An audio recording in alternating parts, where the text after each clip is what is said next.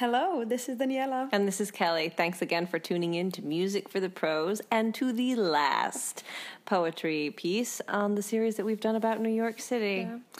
This week it's As I Began to Love Myself, often attributed to Charlie Chaplin, but not really written by him. Right. It's anonymous, right? That was what we found out. Yeah, if you Google it, though, a lot of people will say that it's by him. Yeah. But it actually is not. But so we won't claim one way or another. We just did the poem. Right. That's it. I found the poem right before the holidays last year and fell in love with it. It took my breath away. And I contacted Daniela immediately and I said, I don't know how yet, but I would really like to do this in the New York series. And she's so And I said, I have all the answers for the problems.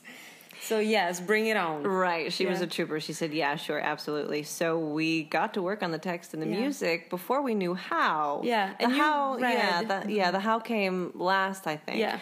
But I remember initially I said, with this one, the way we've worked in the past, sometimes we do it together. We've done pieces where I hear the music as I'm reciting the piece, but I told Daniela, I said, I don't want to hear any of the preconceived melody. I just want to talk honestly. No. Kidding.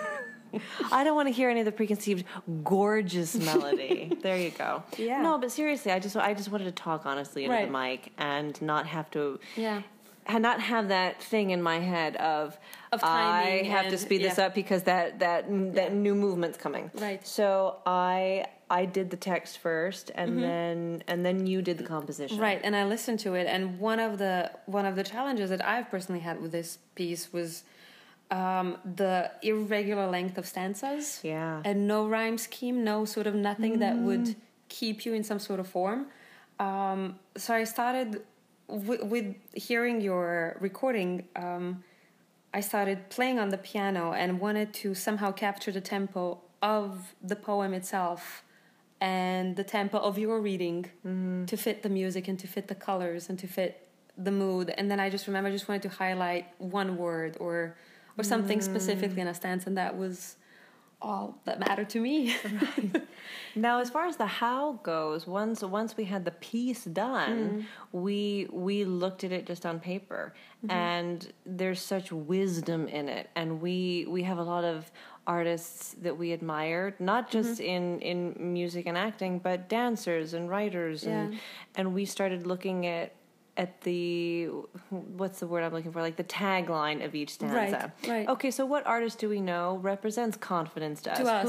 Who represents authenticity? Right. And we created this video of 9 different artists that we show at the beginning of their life, sort of in younger days, and then as they progress and maybe as they are even now. When they're wiser. Yeah, when they're wiser, and we sort of fit all of these images into a stanza. And I remember that was the longest video that we've been working on.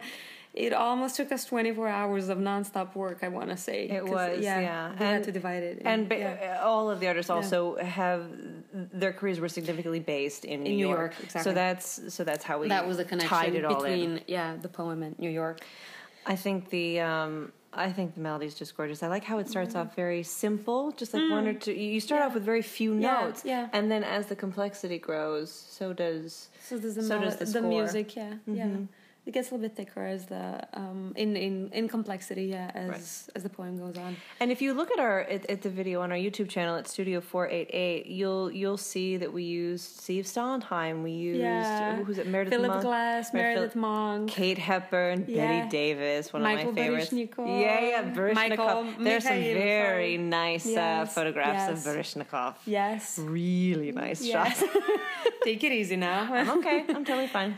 But I think the wisdom in the piece was a lovely way to end this series. This series about New York, And next week we're starting our new series. We are. Very exciting days ahead. We won't give you any spoilers, so it was Daniela's idea. The theme was Daniela's idea, which I'm kind of ashamed of, and you'll find out why next week. Yes, and thank you again for tuning in. If you have any questions, comments, or feedback, please feel free to email us. Our email address is musicforthepros@gmail.com.